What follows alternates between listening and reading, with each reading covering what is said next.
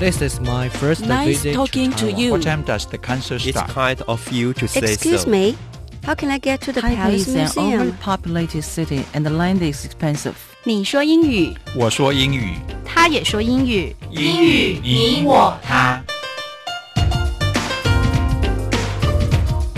欢迎收听齐斌老师的超级英语通。 Welcome to English All Pass with Kenneth Chi.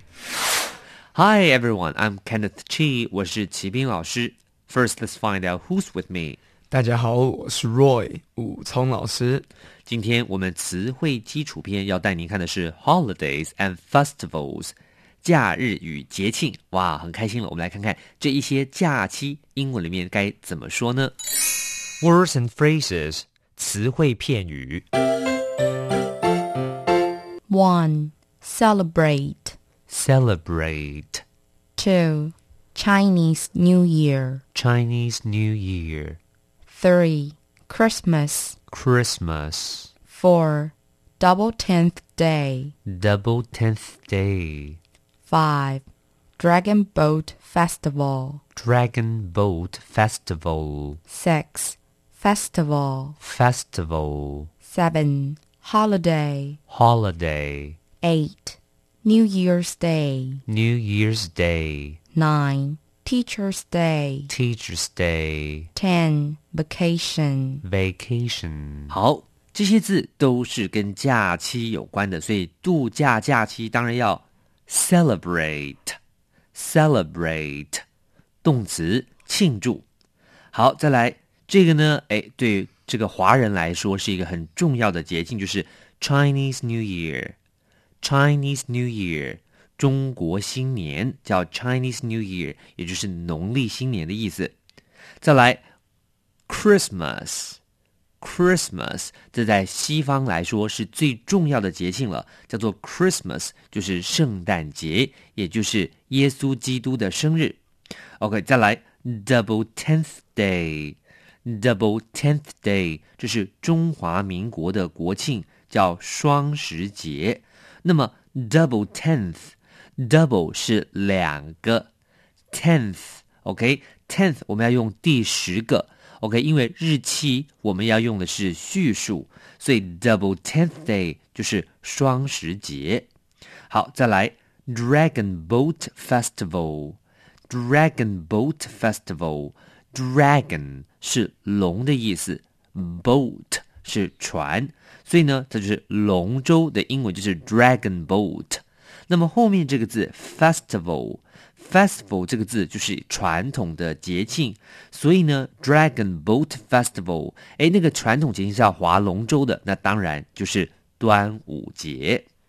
那第6个字就是 festival。Festival 就是传统节庆节日，就是 festival， 所以比方说像我们除了有 Dragon Boat Festival， 还有像中秋节 Moon Festival， 或者有人会讲 Mid-Autumn Festival， 月亮节或中秋节，所以这种传统节庆我们都用 festival。第7个 Holiday 就是指假日。那 holiday 这种假日，比方说我们的周休2日啊，或是一些放假的国定假日啊，我们都可以讲 holiday。 New Year's Day 就是指元旦，所以第8个字跟第2个你要做一个区别哦。如果你用的是国历的1月1号的元旦，我们用 New Year's Day。可是如果指农历新年，中國新年，我们用 Chinese New Year。第9个这个节日好重要啊， Teacher's Day 就是教师节，所以教师节你一定要为你辛苦的师长来表达一些敬意谢意。 Teacher's Day 也就是孔子的诞辰纪念日9月28号，大家也要记得啊，要记得送卡片。这就是 Teacher's Day。那最后一个字 vacation 最开心了。 vacation 假期通常会比较长一点点，所以像暑假有时候长达2个月啊，就可以讲 summer vacation。 好，我们赶快再来一起练习一下这些字的发音。 1. Celebrate. 2. Chinese New Year. ，Chinese New Year。 3. Christmas. Christmas. 4. Double tenth day. Double 10th day. 5. Dragon Boat Festival. Dragon Boat Festival. 6. Festival. Festival. 7. Holiday. Holiday. 8. New Year's Day. New Year's Day. 9. Teacher's Day. Teacher's Day. 10. Vacation. Vacation. Language focus.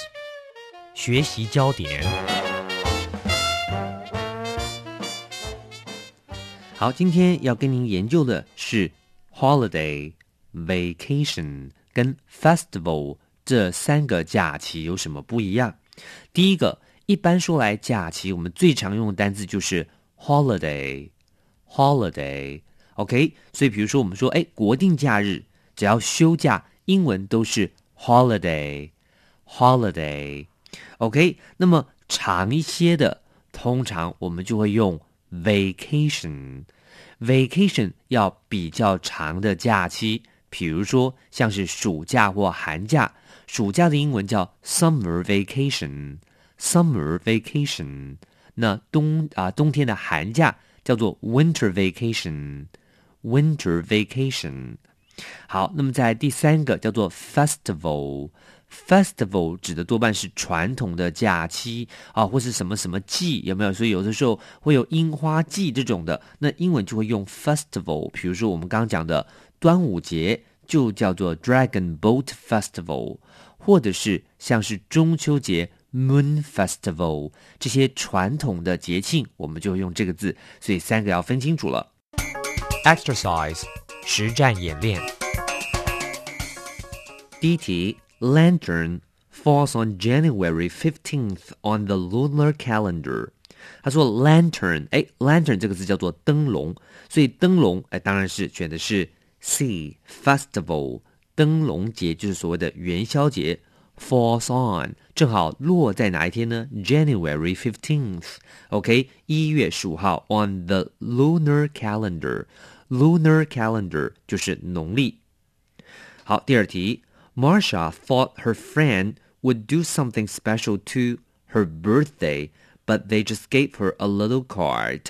他说呢，会觉得什么？做一些 do something special to celebrate. celebrate her birthday， 庆祝她的生日嘛。第3题 All of the gift boxes are already put under the tree。 他说所有的礼物我们已经放在耶诞树下了 Christmas tree。 第4个 We took a trip to Canton on， 我们去垦丁旅行度假 on holiday。 Conversation 实用对话。 How was your vacation in America? It couldn't be worse. I don't even want to talk about it. How was your vacation in America? 他说了 How was your vacation? 你的假期怎么样呢？在哪儿？ In America， 也就是你回美国度假如何？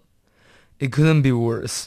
I don't even want to talk about it. 哇，很糟糕Couldn't be worse， 无法再更糟了，代表很糟糕。I don't even want to talk about it， 我完全连提都不想提。真的很糟。好了，今天我们词汇英语通都跟您研究是 holidays and festivals， 跟您加这些假期还有节庆的字，希望您都学好了。请记得每日10分钟，让你变成英语通。我是齐斌老师，我是武聪老师，我们 see you next time。